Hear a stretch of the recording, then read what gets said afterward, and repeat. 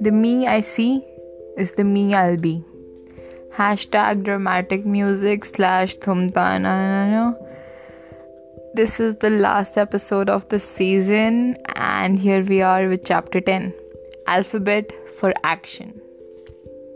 In difficult times, people too often lose the ability to face the future optimistically. They begin to think about their tomorrows negatively.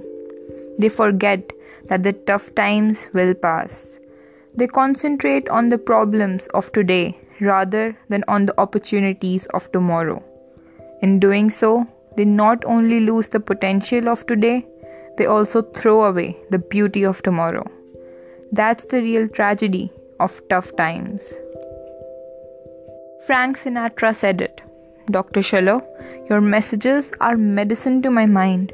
Somehow, every time I listen, I have the courage to step into tomorrow. I have to give the credit where credit is due. I wish I had thought of those words. The courage to step into tomorrow. If there were one thing I could give to every person, it would be the courage to step into tomorrow. Probably you're not in the need of opportunities. They're already there. You just have to have the courage to step into tomorrow and grasp them. It doesn't matter how young or how old you are.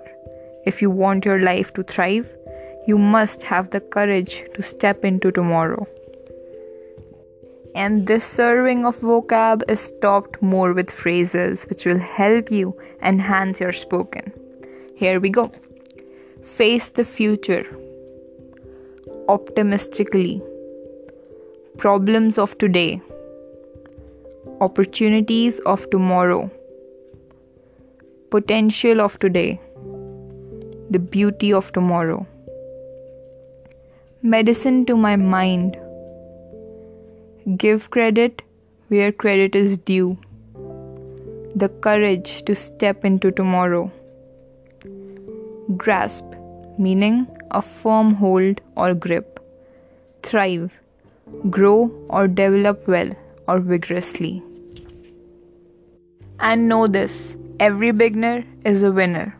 I just want to end this season by quoting, Lord, give me the guidance to know when to hold on and when to let go, and the grace to make the right decision with dignity.